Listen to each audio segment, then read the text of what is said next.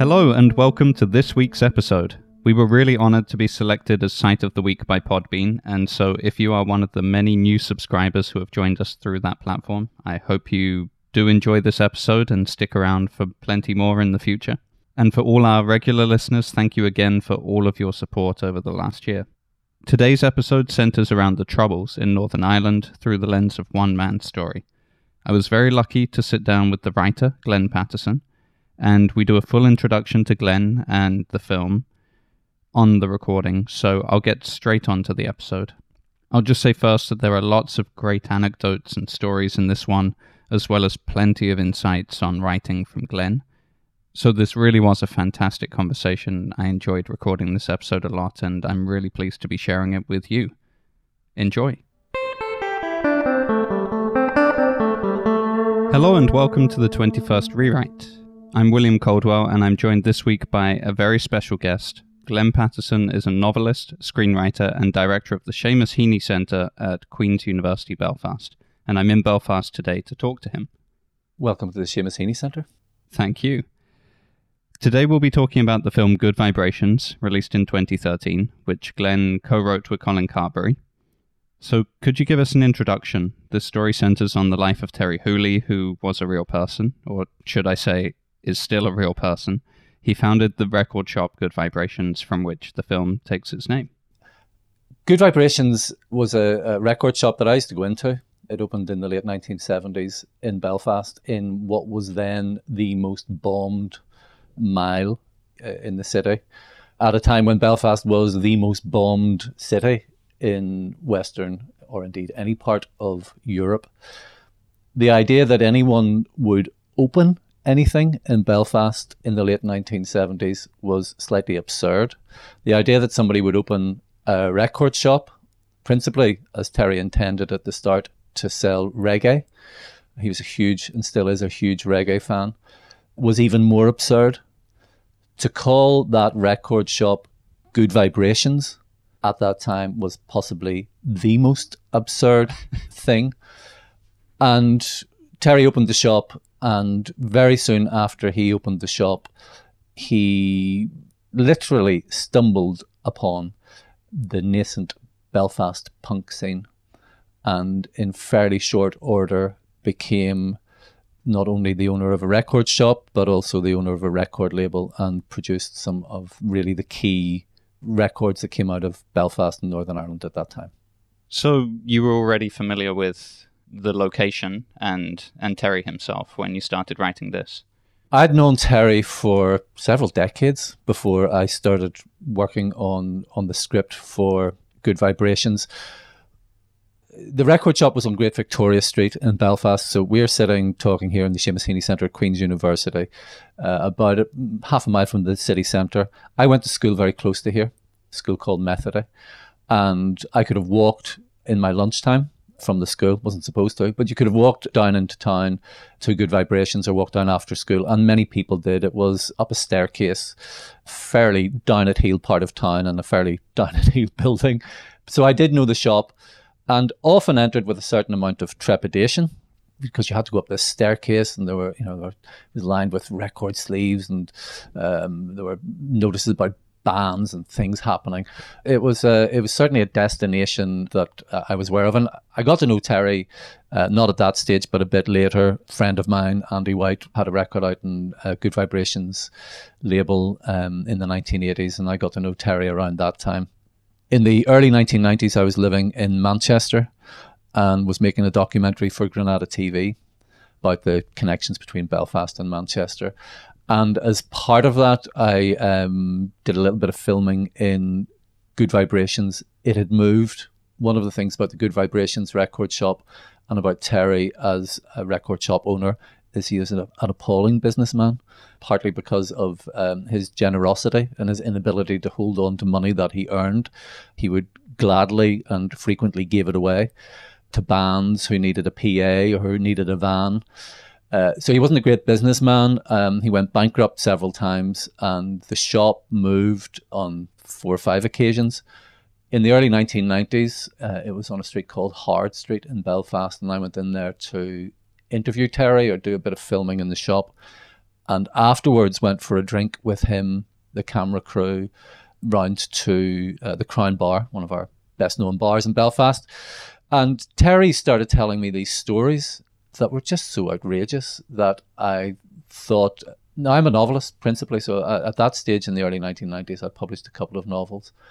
And when Terry started telling me some of these stories, I thought, this is a screenplay. And I don't know why I thought that, because I hadn't had any experience of writing screenplays, but I just thought the only thing I could think, the only appropriate form for telling this story, if somebody was going to tell it, would be as film. A few years after that, getting on then into the later 1990s, I was back living in Belfast, had started working here at Queen's University. I'd been the writer in residence at Queen's University.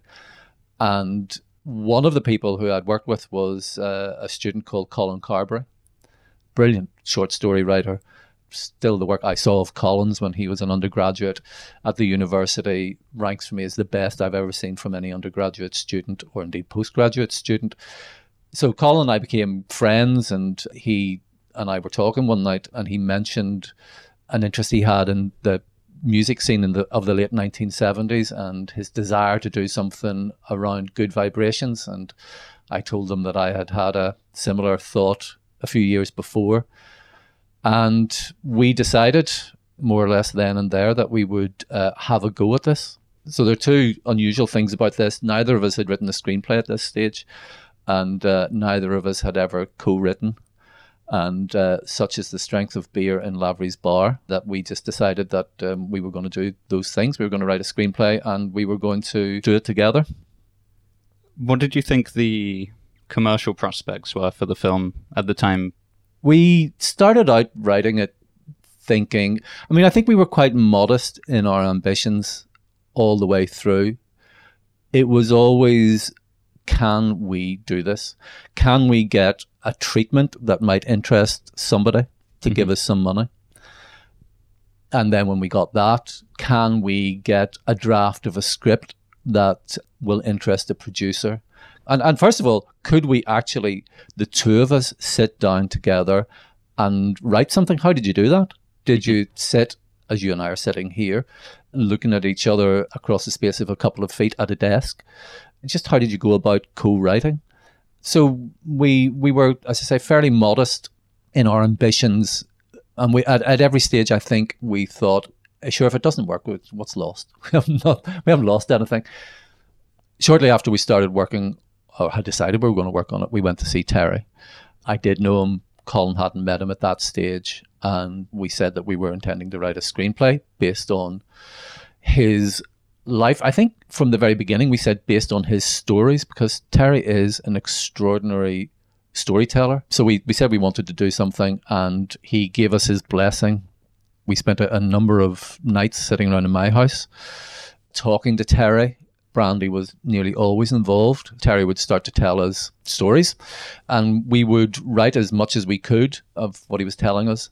And then the drink took over and we all lost sense. And sometime in the middle of the night, I would get, because it was in the days still of fax, I would hear the fax machine in my hallway go, and I'd come down, and Terry would have remembered reams of things that he had forgotten to tell me. And so my hallway would be covered with this screed of story from Terry Hooley. So we amassed a lot of material, and we got the interest of Film 4. Were interested, and a producer in Dublin was interested. And then Terry decided that he didn't really want to proceed with it. He was a little bit wary of getting involved with Dublin and London producers and broadcasters, and we decided that if Terry wasn't happy, we weren't happy, and we just stopped it. That was about 1999. We'd been trying to develop it for a couple of years. We set it aside for nearly 8 years. Wow. So did you have a full draft when you set it aside, or just a treatment? Well, it's a very good question. What did we have when we set it aside? I got a call from Colin, and I remained friends, and we saw each other fairly regularly, but we had almost stopped talking about Good Vibrations. And I got a call one day, I'm pretty sure it was 2007, early summer of 2007, got a call from Colin, and he'd had a very curious conversation. He reviews or had been a music writer for Hot Press magazine in Dublin. And he had a call from Gary Lightbody from Snow Patrol. And Johnny Quinn, who's in Snow Patrol, used to work at Good Vibrations. And possibly through Johnny, Gary Lightbody had heard that there was a script somewhere around, a script had been done about Good Vibrations, and he wanted to know if he could help get it made. Colin phoned me and he said, what do we have? So we started looking around to see what we had actually done in the mid to late 90s on Good Vibrations. The only thing we could find was, I could find a floppy disk that had Good Vibrations written on it. But really, we only had a treatment. There was no script. I think we really only ever had a treatment at that stage. We may have written some script, but we didn't have a full draft. Or if we had one, we couldn't find it. So we were basically starting again.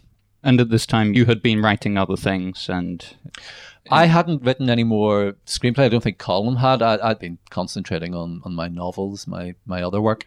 But you were still evolving as a writer in that sense. Yeah, I mean, I started. So my first novel came out in 1988, and I had, by 2007, I'd probably finished I published 8 maybe at that stage.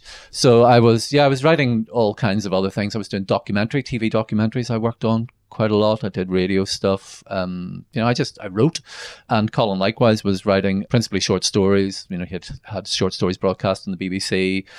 So we were both doing other things.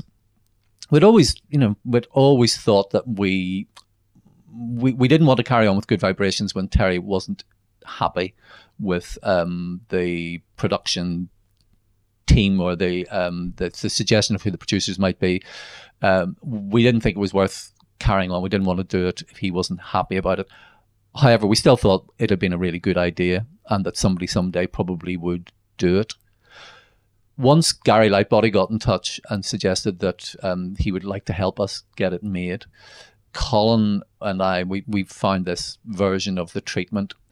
And another friend of ours, Lisa Barris-Dessau, had been doing some script development work, and Colin suggested sending the treatment to her just to make sure that it was up to scratch before we sent it on to Gary. Lisa and her husband, Glenn Leyburn, had a production company. I don't even know if I knew this at that stage, but they had a production company with David Holmes, who I also knew, Canderblinks Productions. So we sent them the treatment, sent Lisa the treatment to have a look at it, and they got back to us and said, or Lisa got back and said that she thought the treatment worked well, and actually Canderblinks might like to work with us on developing it. So in a fairly short period of time, probably just a couple of weeks, somewhere around the early summer of 2007, this thing that had been on hold for possibly 8 years was suddenly very much alive. Yeah, we found ourselves. I think Colin phoned me. I think maybe what he said was, "Are you ready for the madness again?" I think that might have been the first line in when he phoned me up and asked me, "Did we want to do this?" Because it is a mad world. Terry's world is a brilliantly mad world. Terry, by the time he opened the record shop in the late 1970s, was already something of a legend. Okay. In Belfast. His involvement in the music scene went back to the early 1960s. He had DJ'd in the Maritime Club, which was famous for being the home of Them, or the residence of Them, Van Morrison's band, first band. And so he had been DJing since he was a teenager. At one stage, he had a tribe, a hippie tribe. And he'd always been, whatever there was to be for, Terry was generally against. He was a leading figure in the student movement, despite not being a student. So wherever there was a protest going on, Terry was there. And wherever there was music going on, Terry was involved too. His position in Belfast, and especially in Belfast as it developed from the late 1960s on into that period that we refer to as the Troubles, was very, very important to me because it suggested that there were other ways always of identifying yourself, and there were other ways always of being political than by espousing either of the competing nationalisms that we had here. I think that's conveyed really well in the screenplay in terms of Terry's character putting forward those views of when people in Northern Ireland say community is what they actually mean are sides, and which side are you on? And he doesn't want to identify with either. He just wants to be a person. And I think it's established really well in that opening scene as well, just how quickly things seem to have changed. Something that we're probably not aware of so much on the British side of the story is perhaps how different things might have felt in the 60s compared to the 70s. Terry always talked about there being, I've forgotten the exact number of clubs there were around Belfast in the mid-1960s. I mean, he thought this was a very vibrant city. Really, the part of this, it is set in Belfast. It is in many ways very particular in its setting, and yet, as all things must be, it has to speak to a wider audience.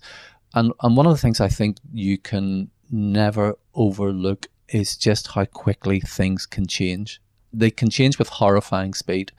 The period from the late 1960s, from around about 1968 to, let's say, 1971, things deteriorated so fast here. People were caught up and people made decisions that maybe they would not have done at other times, and probably was better for everyone that they had never made. So people that Terry knew were pulled into or opted to join paramilitary organizations or became victims of paramilitary organizations. The extreme polarization, the hollowing out of the city. Belfast, instead of being a place that you went to, the way you would think of most cities, gravitate towards the center. The center was the one place you didn't go. At night, there would be security gates. They would be locked. I think I probably locked them about 9 o'clock. I remember clambering over them a number of times. Lots of the bars that were in that inner city ring closed. There was no business. What bars there were often the targets of attacks, bomb attacks, gun attacks. It became a very, very dangerous place to be, and people retreated to their area. You even used those words, our area. The city changed so completely in a very, very short period of time. And Terry's view, and he wasn't alone in holding this, of course, but he was supremely articulate in it, was that you choose who you are. You choose your community. You don't have it thrust on you. It's not a thing that is given to you when you're born. It can't be discerned by your name or your appearance or anything. You choose who you are, and always must. And you choose all of those life-affirming and those things that open up possibilities, and you do not align yourself with anything that denies possibility and finally life, and all of that through music. Yeah, exactly. That's the thing. Two things about Terry that are important, I think, to say, that happened in his childhood. When he was very young, he lost an eye, and also when he was very young, he got his first record, and the first record he got was English Country Garden. And he loved it so much he kept it with him for days before he found a record player to play it on. So he loved the object. He fell in love with it. Towards it. Yeah. So I think that's important. He loved music, but he also loved records. So from a very, very early age, and when he lost his eye, there are several versions of this, but he told us that he remembered in the ambulance on his way to the hospital, having had this accident and lost his eye, that he was hearing "I Saw the Light" by Hank Williams. So that altered state, that different way of looking at things, I think is very, very important in understanding Terry. And that was something that was always in our mind when we came to write the screenplay. So you actually did start the screenplay by focusing on that story in particular, because we see Terry as a child right at the beginning, playing that record, then losing his eye. The film version is cut a little bit differently than the way it goes in the screenplay, but the screenplay emphasizes a bit more that sense of he's going to see things a bit differently. And we thought that was an important note to strike very, very early on in the film. Yeah, that ability to adopt another, or to find another angle, another way of looking, which becomes more important at a later stage when things deteriorate very badly. We did have a scene that was not finally shot. He encounters a barman when he's DJing in the 1960s in one version of the script, a barman called Jerry, who may bear some similarity to a man who later became prominent in the Republican movement Jerry in Adams, Belfast. Indeed, that would be the person who was a barman in Belfast city centre at that stage in the 1960s. And they have a bit of a conversation about what the revolution might look like together. And then we go forward a few years to somebody else's idea of revolution, not Terry's, with a car bomb going off, Terry watching it on TV with his mum and his dad, and as he says, what a fucking nightmare. Mm-hmm. I think ultimately it probably plays to the best to have your main famous real person be John Peel instead of Jerry Adams. Someone people can rally around a bit more, I suppose. Yeah. We're very glad that people did and could rally around John Peel. John Peel was an early champion of the records that Terry put out, most particularly Teenage Kicks, which was his favourite record of all time. And of course, a line from it is famously on his headstone. One thing I'd like to ask you about then is, having known Terry so well and listening to so many of his stories, perhaps some that may have changed over time and different facts are remembered or told in a different way. How did you go about walking that line between too sympathetic of a portrayal because you know him personally, and also trying to show some of the darker side, the downfall that we see towards the end of the film? We were always clear from the beginning that we were writing it about Terry and we weren't writing it for him. And we did say that. I'd had some experience. I had written a memoir. I started to write a novel based on my grandparents' lives in the 1920s. And they were called Jack and Kate. And I made the mistake. I like the names, Jack and Kate. They're good names for characters. I made the mistake the first time I attempted to write anything of using their names. And then I couldn't get them out of my head. And not intending to, I ended up writing a memoir. And I met up with my dad, my uncles, all surviving relatives, and told them what I was doing, and said I was going to be writing about my grandparents, their parents. But again, it wasn't written for the family, it was written about. Now, it's an easy thing for a writer to say that. It's a harder thing maybe sometimes for people whose lives and whose experience might be represented to accept that. But Terry understood that we weren't going to be coming to him with every single draft, asking him to approve every single thing that was in it. Which of Terry's stories did you wish you could have included but couldn't? A typical Terry story, and they don't always reflect terribly well on him. Bob Dylan came to Belfast in the mid-1960s. There were very few people who were admitted to see him, to do interviews with him. Terry was one, I think, of only two people who was granted an interview for some publication he had at the time.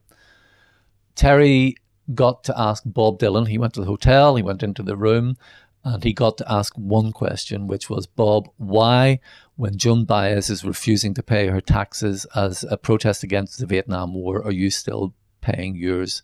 And Bob said, fuck off, Terry. And Terry came back out of the hotel room. He walked outside and everyone cheered and he waved. That's a typical Terry story. So we wanted to have the Bob Dylan. We could never get the Bob Dylan story in. Another of Terry's stories, which was in the script, I think, until the very end. Probably, I think it's probably in the shooting script. I'm looking here. I've got a copy of the shooting script dated 12th of August 2011. And I think it's probably in there. Terry, for a while, was the self-appointed Belfast correspondent of Oz magazine, very famous counterculture magazine in London in the late 1960s. Terry was their Belfast correspondent by dint of just telling them that he was. So Terry's story, and this is one of the first ones I heard sitting with him in the Crown Bar when I was working on this documentary for Granada TV, was that he was, in 1969, just after the outbreak of violence here in Belfast, he was in the offices of Oz and John Lennon walked in. And in all of Terry's stories... You refer to the John Lennon story the John Lennon story repeatedly, yeah. So in all of Terry's stories, whether it's Bob Dylan, Bob Marley, John Lennon, anybody who meets Terry, they say Terry. So it's always first name terms. So John Lennon comes into the offices of Oz. He sees Terry, says, Terry, what's going on in Belfast? It's awful. What can I do to help the people of Belfast? And he offers guns. And Terry says, it's not fucking guns the people of Belfast need, it's drugs. Sometimes he tells this story, there's a headbutt. Sometimes there's a punch thrown in one direction or the other. Anyway, he impresses on John Lennon that the people of Northern Ireland, people of Belfast need drugs. And John Lennon gives him a suitcase full of dope that he brings back to Belfast to distribute to the people of Belfast. So that's the story. We were working with a broadcaster who was going to put some money into the film, and they came to Belfast, and on their way from Belfast City Airport to the place where we were going to have the meeting, they got talking to a taxi driver who asked them what they were doing in Belfast. And they said, we're working on this thing called Good Vibrations by Terry Hooley. And the taxi driver said, have you ever heard his John Lennon story? Mm-hmm. That is how often that story has been told. It's told in many ways, and one of the things we attempted to do was every time we referred to it in the script, it would be a different John Lennon. It would be John Lennon with the long hair and beard. It would be John Lennon with the instant karma crew cut. So that was one of our ways of dealing with this, was that maybe the stories varied a little bit and they weren't always reliable. And finally, we came to do the film and we couldn't make it work. So the John Lennon story, I think, probably exists in the finished film by one ghost swing of Terry's fist as he stands talking to the person playing Susie Sue of Susie and the Banshees in the Ulster Hall. You'll be sorry you asked me any questions, because what appears to me to be happening is you ask a short question and then it's a very long answer. Oh, that's absolutely fine. It's good to get as detailed an answer as I can. One thing I would like to ask about then, tagging onto that, is about this semi-surrealism that you have running through the screenplay. Is that something you like as a writing style? Is it a technique specifically to address the ebb and flow of truth coming from Terry Hooley? Why did you choose to make it so surreal when it's based on fact? I certainly don't think we would have started out with an idea of making it deliberately surreal, and it wouldn't be a mode of writing that would come naturally to Colin or to me. Well, there are a lot of things about altered perception and consciousness in this film.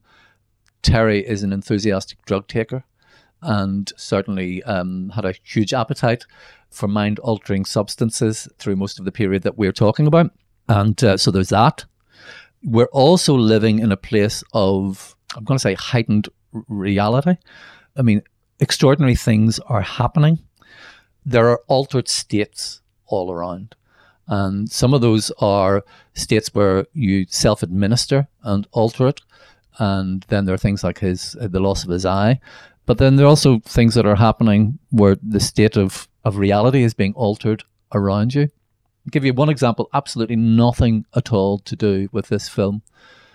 My mum tells me, my mum's in her 80s now, and she tells a story of being in a bomb scare in Belfast and standing behind a cordon looking towards where the car bomb, the suspect car was. And she describes seeing glass coming out almost like an extended tear from the front of a shop and coming down the street and thinking, isn't that extraordinary? Isn't that beautiful? Why is it doing that? And then a split second later, the sound of the explosion overtook, and that was the bomb going off. But the first thing she saw was this extraordinary glass effect. And then everything, there's the boom and everything kicks in, all the panic. So I think there's something of that. This was all happening at a moment when things could change very, very rapidly and unpleasantly, nightmarishly as well. So I think there was always something for us in this about trying to convey something of those various altered states at that particular time and with that particular character. Yeah, it's interesting with that story that I've spoken to people who have been in car crashes, and they've explained a similar sensation of sensing reality slowing down. Just those split seconds in which the crash actually happened, that it seemed to last for an eternity. Mm-hmm. It's interesting that seems to be linked to that perception of danger that in some way perhaps it does affect our conscious experience. Very everyday things like a young band wanting to go on tour, wanting to get into a minibus. It's almost a cliche of musical development and possibly even of musical films. You get in the band bus and you go on tour. Get in a band bus here in those years and you went on tour, and you could, as indeed happens in the film, encounter soldiers with camouflage uniforms on, with their faces blackened, pulling you out in torrential rain, spread eagling you against the van and searching and asking you where you're all from. And of course, worse things happened. There was the dreadful Miami show band massacre in 1975. That's added into the film in one of the narrations, That's which right, is added on top. And isn't in the version of the script in the BBC writers' room, which maybe we'll talk about that in a bit. It was a dangerous, dangerous time for people to be out at night, and it was no protection being a member of a show band. Show bands were very big here in North and South, and they travelled backwards and forwards across the border. 3 members of the band were murdered by the UVF. They were in the guise of part-time soldiers, and they left a bomb on the bus which exploded, killing 2 of the members of the UVF gang, and those who survived shot the band. These were very real dangers, and you could encounter them anywhere. And of course, it's no different in some ways to what people would experience in other cities, and down to today, it's never particularly safe being a young person out and about at night. But this was a very particular set of circumstances that Terry, who wanted to, having discovered punk and become this record label owner, and he loved these bands. He was only about 30 by the time he opened the shop and started putting out the records. But these were teenagers, and he wanted to spread the love. He wanted to get the music out there. So, as you're not a screenwriter, I'm not sure to what extent you kind of educated yourself in learning about screenwriting, or if you just approached it with the novelist sensibilities. But are you familiar with the Save the Cat theme, the Blake Snyder classic introduction to screenwriting? No, I'm not a trained screenwriter. So Save the Cat is this book that is very famous, but obviously many screenwriters kind of look down on it nowadays because it's a commercial bestseller that, it's most people's introduction if they were to go into a shop and find it. But I'm just wondering how you set up this idea of making the character likable from the beginning, because he's going to have a downfall towards the end. How did you focus on making him likable? I can think of two things you did early on, which we can talk about. But, sure. I mean, you can tell me those things where we managed to do it. I mean, if I don't answer it satisfactorily, in saying what we thought. I mean, one of what we felt about Terry was, now you got to remember, we started writing this or working on this just after the beginning of our peace process in the mid 1990s. So I keep saying it was 1997. I think it was around about that time. So it's just before the Good Friday Agreement that we started to think about this. And Terry was badly beaten up. We show it in the film, but we kind of cheat the chronology slightly. He was badly beaten up in the 1990s by members of a notorious loyalist paramilitary group. And he'd been beaten up a number of times. Somebody tried to kill him in the early 1970s, which is kind of one of the reasons why he decided he was going to end up opening a record shop. If he was going to die, he'd die doing something he loved rather than working in Kodak, developing film. But the fact that he was beaten up again in the 1990s, I thought there was just something enduring about Terry, that he had come through this entire period with a certain amount of integrity, that he had not wavered in his non-sectarian views, and that he was still, even into the peacetime, he was still a target for people. I thought he was a hero. Mm-hmm. I didn't think as a human being, maybe sometimes as a parent, possibly as a partner, he was always heroic in what he did. But I thought overall he was a hero. Fallible, but a hero. And I think probably we just set out to think if we could tell a story of a man who managed to come through something like that. 2 decades of extraordinary upheaval and polarization, and still come through that with some kind of integrity, then we had a pretty good story. So the first one I was going to mention is that he doesn't take sides. I think that establishes very well for us as an audience why to like him. The second I also think is really brilliant is when they're at a punk gig at one of the bars and he stops the RUC officer from IDing a girl who is probably there drinking underage. And eventually the whole crowd turns on them and they're kind of forced out of the gig. That kind of putting himself on the line for someone else when there's nothing to gain by it, but just kind of standing up for something which he thinks is justice, because he is saying, why are you targeting some kid who's not doing anything wrong when he says, excuse me, officer, I'd like to report a civil war outside. It's a brilliant line. I can say that the excuse me, officer, I'd like to report a civil war outside is a brilliant line, because I know that emanated from Colin. So there are lines in the script that you know their provenance. We often sat together and wrote, and sometimes we wrote on our own, and batted things backwards and forwards, phone calls, text messages, emails. But yeah, that's very definitely, that was I remember Colin saying that line and just thinking that's absolutely brilliant. That scene, it took place in a place called the Pound, a venue in Belfast at that stage, and Terry went to it just kind of out of curiosity and found 2 bands playing, one called The Outcasts, the other one called Rudy.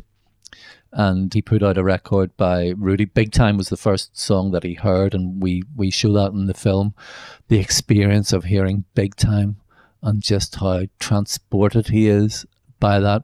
And the scene in the film is probably a very satisfactory or emblematic mix of fact and fictionalizing. So the police did come in to this gig while Terry was there, and the crowd did turn and start chanting SSRUC, SSRUC, and we have that in the film, and Terry caught up in it.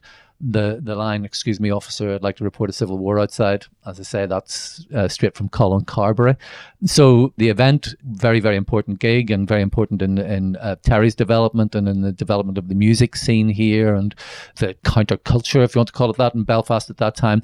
All of that happened, and yet the most memorable line in that, apart from the SSRUC, which is pretty good, and that was chanted by the people in the crowd, is brought to it by Colin.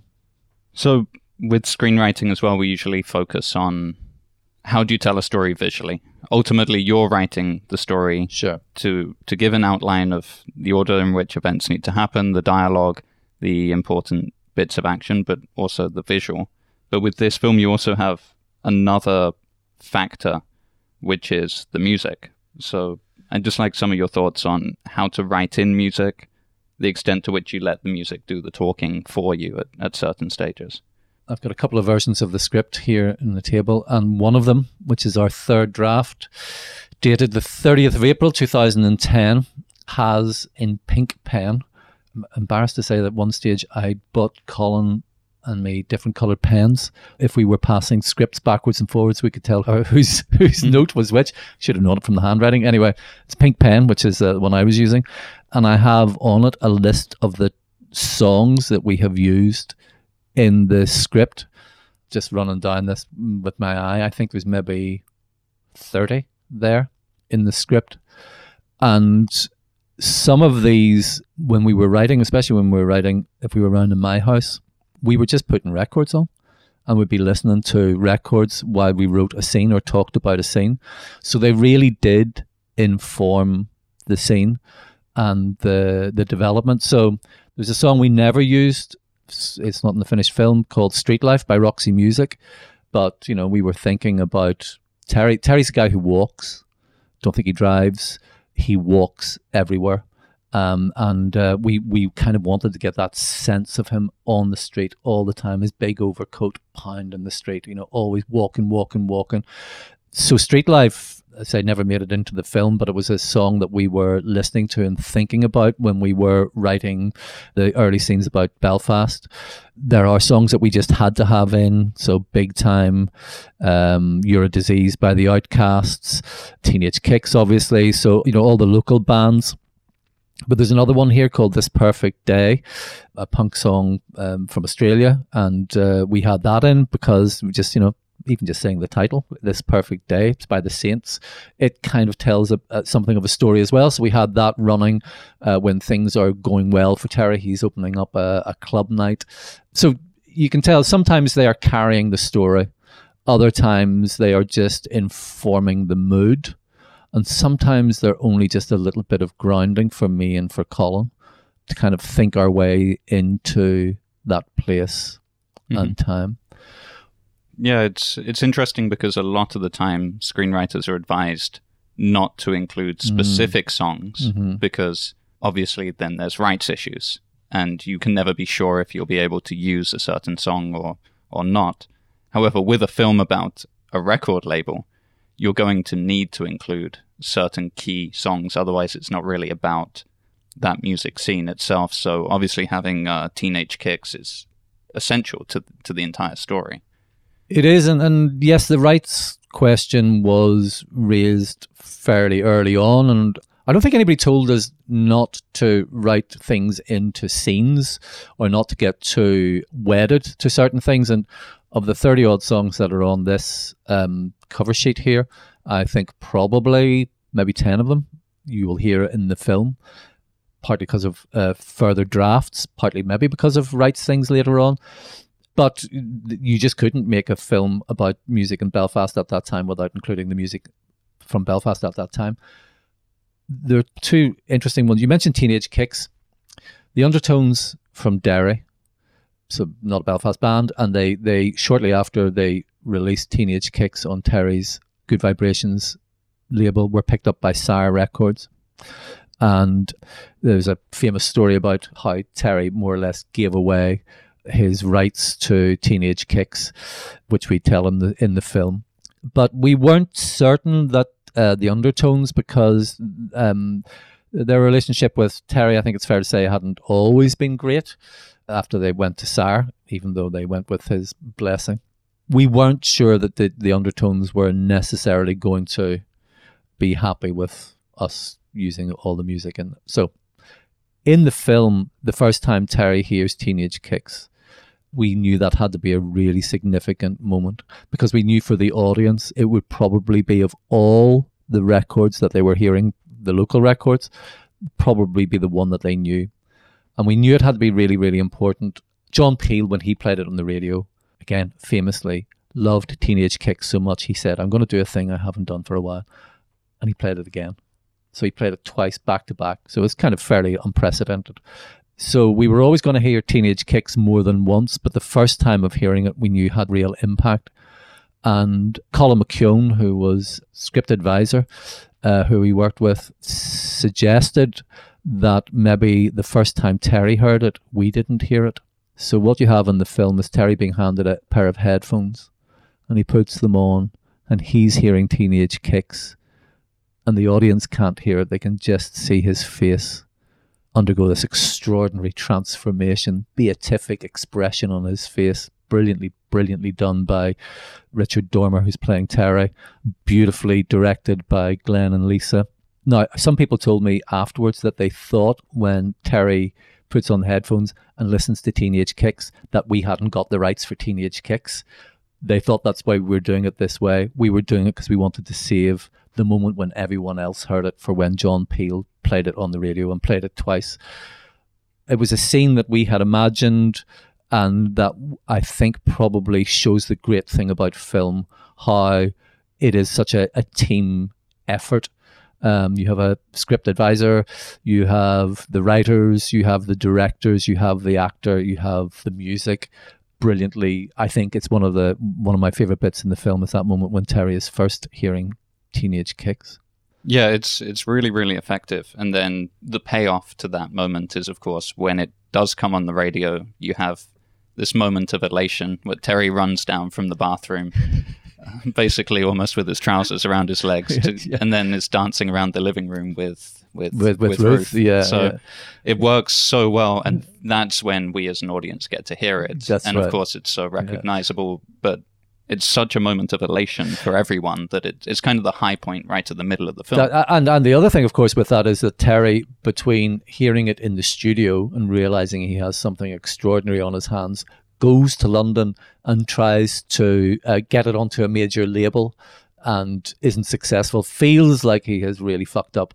Yeah, he's told by the record company bosses, executives that he talks to, that it's shit basically, and so he gets ejected from a couple of record labels as he starts to take issue with this, and he finds himself in the street, and he goes around to John Peel. He thinks, who in the city knows genius when it's handed to them?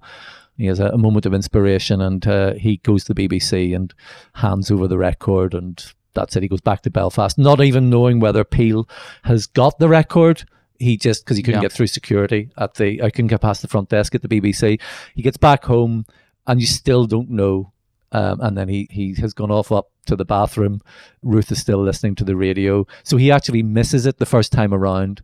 We only hear it when John Peel plays it the second time. There's an additional bit of humour there in the script where he's trying to hand over the record at the BBC, and he mentions he's come all the way from Belfast. Yes. And obviously the receptionist is terrified by the fact someone's that he's brought got a package from he realizes that in some ways what he has is even more potent than what she fears it might be. This really is this is something extraordinary. So he ends up on his knees kind of weeping as he tries to hand over the record, and then meets somebody who is a BBC correspondent who has been in his shop and has bought a very rare record off him, who recognizes him and takes the record and gives it up to John Peel. Another song we were very, very keen to include from the very beginning was a song called Laugh at Me. Laugh at Me was a song by Sonny Bono, Sonny and Cher fame. And as Sonny used to say when he and Cher were doing gigs together, I'm now going to do a medley of my hit, and then would sing Laugh at Me. Terry had actually released a copy of Laugh at Me on his own label in the late 1970s. It actually got to number 1 in the alternative charts, a story Terry had tried to tell us on numerous occasions. And as often happened when Terry was telling you a story, the story would meet another story coming in the opposite direction and go off with it. So he would often tell us the story of how Laugh at Me, his version of Laugh at Me, got to number 1. I think maybe it was Christmas 1980, I'm going to say. And it either knocked Paul Weller off top spot or it kept him off top spot. So he would tell the story and he would run into the moment where Paul Weller was invoked. And then he would tell you about how Paul Weller, used to kind of have a bit of banter with him about Laugh at Me, keeping him off the number 1 spot. Not until the first screening of the film, when I was actually standing at the urinals in the Queen's Film Theatre here at the university with Terry, and he started telling me again the story of Laugh at Me being at number 1, did he break through the Paul Weller story and tell me that actually he got £3,000 for that record being at number 1, and it arrived just before Christmas, and he and his friend tried to decide what to do with the £3,000, and they went and gave it to, I think it was Bernardo's. So this was the story he had always started to tell, and he never got to that bit, the bit that reflects really well on him, that he just got this money and gave it away because he always met a celebrity, Paul Weller, and he wanted to tell you what Paul Weller thought about Laugh at Me. And at that moment, I was thinking, because we'd made this film, as you've alluded to, there's always this thing when you're making the film. Is it a bit of a hagiography? Are you maybe making this person out to be a better human being than you might have done? And I thought, when he told me this story, I thought, you absolutely are a hero, and you absolutely do not tell anything to reflect well on yourself. I mean, this is not for the greater glory of Terry Hooley. It's for what's a great story. We always wanted to have Laugh at Me because it was his signature tune, and we got an extraordinary night in the Ulster Hall in Belfast city centre, where Richard Dormer sings Laugh at Me. Richard, who I don't think had ever sung on screen or before a live audience. We had a full house in the Ulster Hall. Gary Lightbody came along that night and played, and a couple of the other members of Snow Patrol who had supported the film played. So there was, the audience all got a night, but they also got to be in the film. And yeah, Richard Dormer singing Laugh at Me. Even thinking about it, I still tingles. So the one thing I was going to say just before as well about Terry's persistence in trying to get that record to anyone in London, I think that also can be good advice for writers as well. Just the sense that just because it's being rejected a lot of the time doesn't mean no one's going to like it. You might just have to find your audience, and he was doing the same thing with music. That is very true about Terry's persistence, and it's a point well made about writing. We learned a lot, I think, Colin and I, about writing scripts.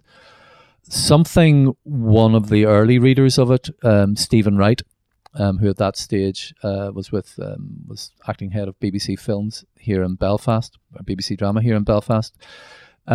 Stephen said he enjoyed reading the script, and he said, in his experience, if you enjoyed reading it, you would enjoy seeing it. He also said that there were many good films that didn't get made. They didn't get made because everything just didn't come together in the way that it needed to. So we knew precious little about film production.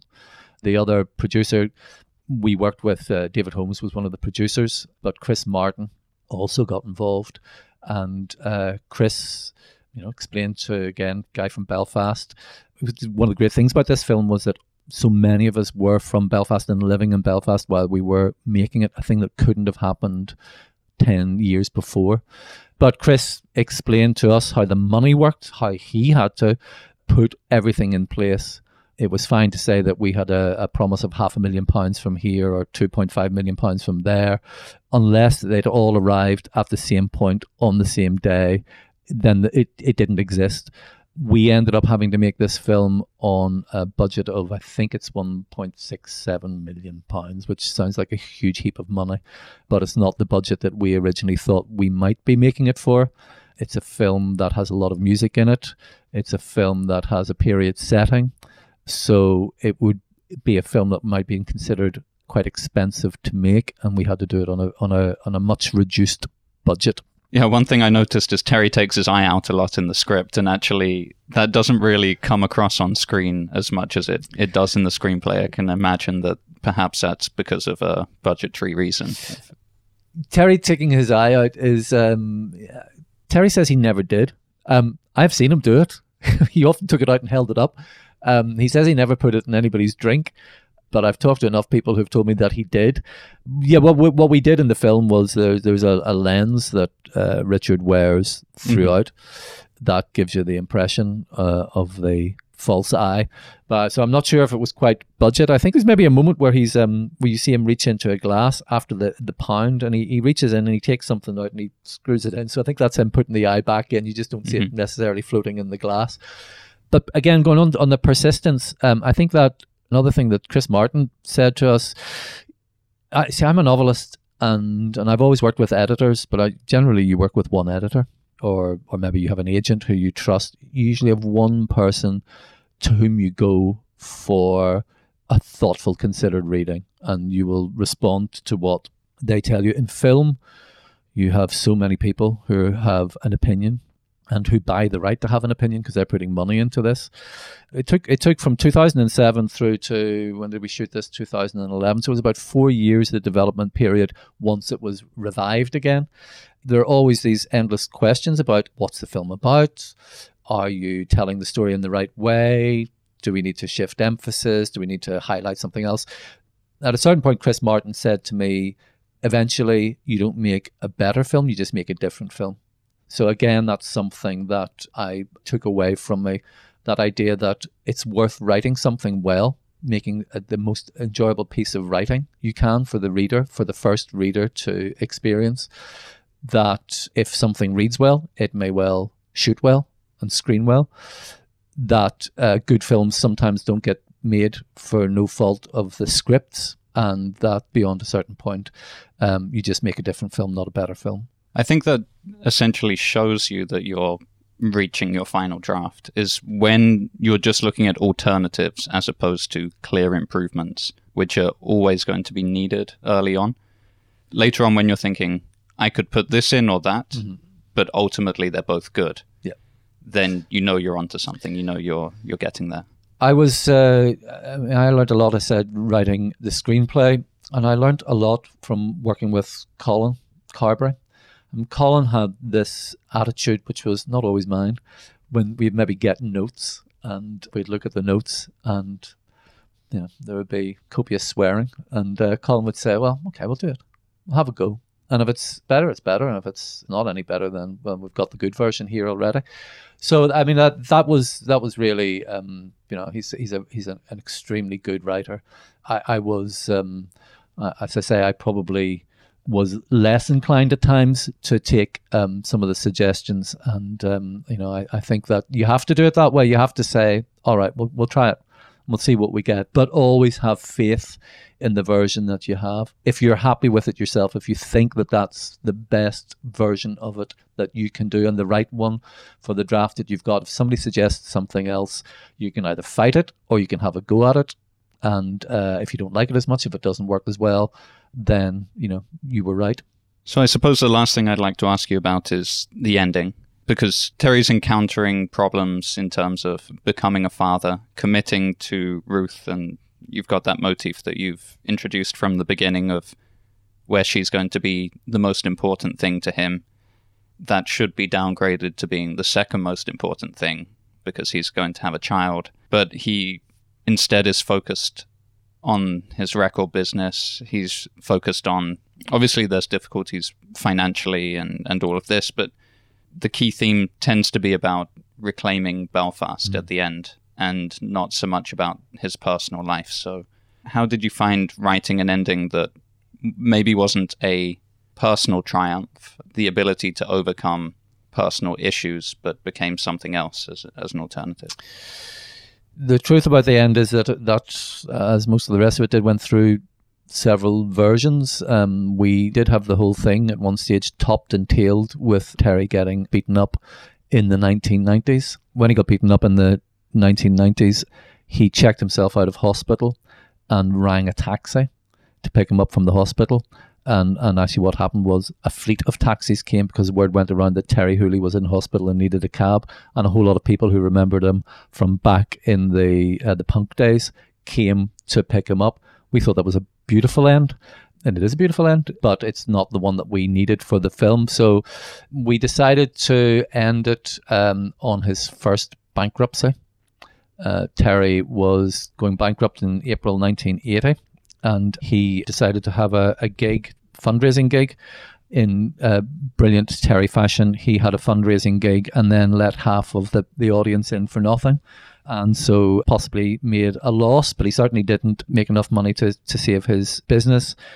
But by that stage, things were already polarizing again. So you've got to imagine that this period that the film covers is a period from the late 1970s to the early 1980s, when a generation of young people who had grown into the Troubles decided that they were going to try and break through some of those barriers that had grown up with the Troubles.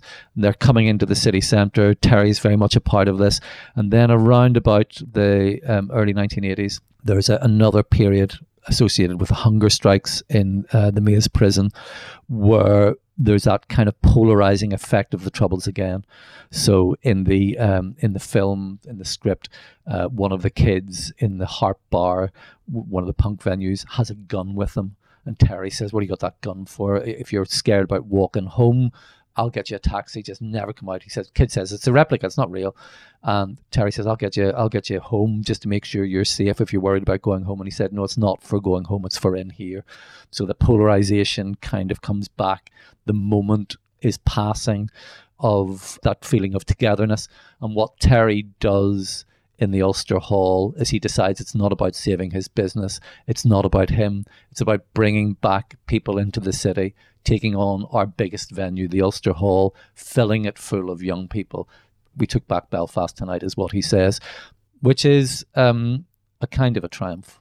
It's really great because the only other project I really know about that has attempted anything like this has come later, which would be Derry Girls, the same kind of thing of the Troubles is simply a backdrop. And previously, most of the films we've seen set in Northern Ireland have all been about conflict, about people who have been in the IRA or on the Loyalist side, putting those two groups together and exploring the conflict. Obviously, there's some really great films like Hunger, Bloody Sunday, but still an alternative to that seemed to be coming. It seemed to be necessary.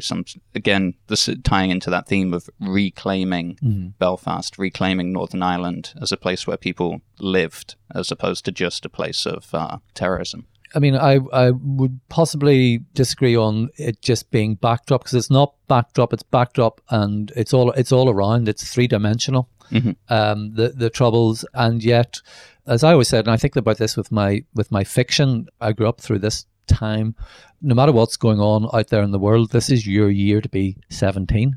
You have to do the things that you're going to do when you're 17, and you're going to have to do them in Belfast. So it doesn't matter if there are roadblocks, it doesn't matter if there are bomb scares, it doesn't matter if there are shootings at night.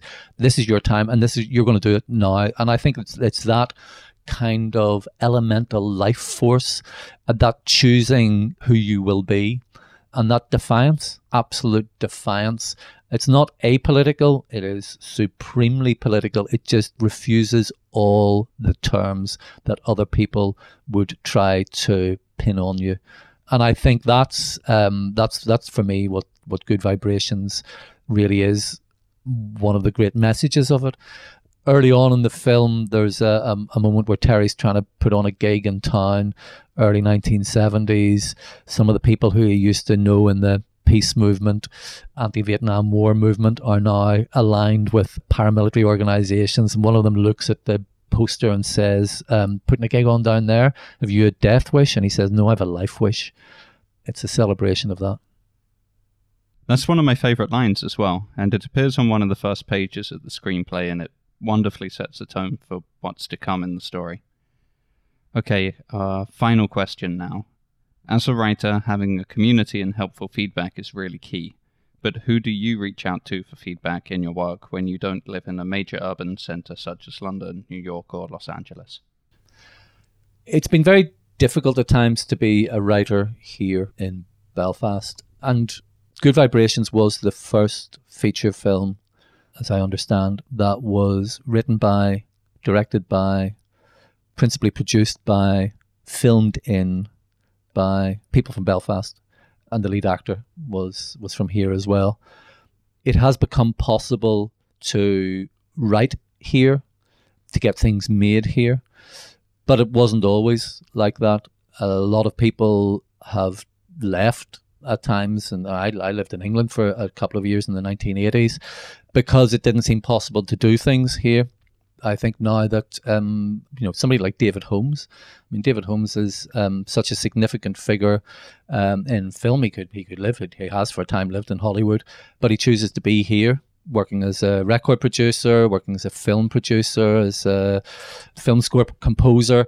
I think that for me is kind of really the best thing that's happened here in the last lot of years. I worked in the Seamus Heaney Centre. One of my colleagues is Aisling Clark, writer and director. We have people who now are based here who can make a career from here, and I think that's been a great change. It's still sometimes frustrating to have projects and you feel like you have to have special pleading to get it made because of where it's set. But I'd say probably nowadays I'm finding that more with fiction than I am with film. But that might say something more about what it's like being a 58-year-old novelist, 15 novels into his called a career. Than it does about anything else. So, yeah, not another one of your books that's set in Belfast. No. But you do have a writers' community via the university, would you say? I have several writers' communities, and my co-writer Colin Carberry is certainly the first person I would talk to about anything script related. The Seamus Heaney Centre here, where I'm talking to you, is a centre of creative writing. Obviously, Seamus Heaney's name attached to it. It's well known for its poetry, but they're a very good group of colleagues that I have teaching creative writing in all its forms, fiction, script writing, as well as poetry. And then there's also a very good generation of younger writers who I'm in contact with as well, and again, working across all those forms. You make your community. And with the internet, presumably it might be easier for people to get into contact with each other and find some. I have to say, yes. I'm sure. Centers. Yes, I'm sure. I'm not a great social media user, and I still value human contact. I still like the idea of being able to people to sit and talk to them, and to go down to bar called Woodworkers, which is not far from where we're sitting, which is the bar of choice for people to go to after readings at the university, or at the Belfast Book Festival, which takes place at the Crescent Arts Centre close to here. Sit down, talk to people, take every opportunity you can, go along to things, go and watch things. If there are writers around who are talking about their work or launching books, go and support them, go and listen to them, see if you can learn anything. Chat to them. If there's opportunity for socializing, take it, because it's not the solitary occupation perhaps that it's sometimes made out to be, being a writer, but there are solitary times in it, and always take the opportunity to support people and to benefit, if you can, from their experience. I think those are really great words to end the episode on. So thanks again, Glenn, for taking the time to chat to me today. Thanks a million. And we didn't even get round to talking about the Good Vibrations stage production, which was in the Lyric Theatre in 2018, which is being revived in the Lyric Theatre, and then in the Abbey Theatre in Dublin, and possibly onwards from there in 2021. So that's just in Northern Ireland at the moment, right? It's going to be. The stage production comes back to the Lyric Theatre in Belfast in June and runs through until the middle of July, and then it goes to the Abbey Theatre in Dublin for 2 weeks in August, and then I'm fairly sure it's going to be in New York in early 2021, which leaves a few months at the tail end of this year where we would like to think it might be somewhere in Britain, London or Edinburgh. That's a whole other podcast about how you adapt a screenplay for a stage production. So maybe some other time. Yeah, follow up. Yeah, 20-second rewrite. Exactly. It's been great talking to you. Thanks a million. Yeah, thank you so much. You. And that's it for this episode. Thanks again for listening. I hope you enjoyed this episode of the show. We've got some really great episodes coming up, so please do make sure that you are subscribed, following us on social media, and do feel free to send in your comments and leave a review on iTunes. We'd really appreciate a positive 5-star review on the iTunes page. That's a bit that's lacking right now. So thank you again, and see you next time.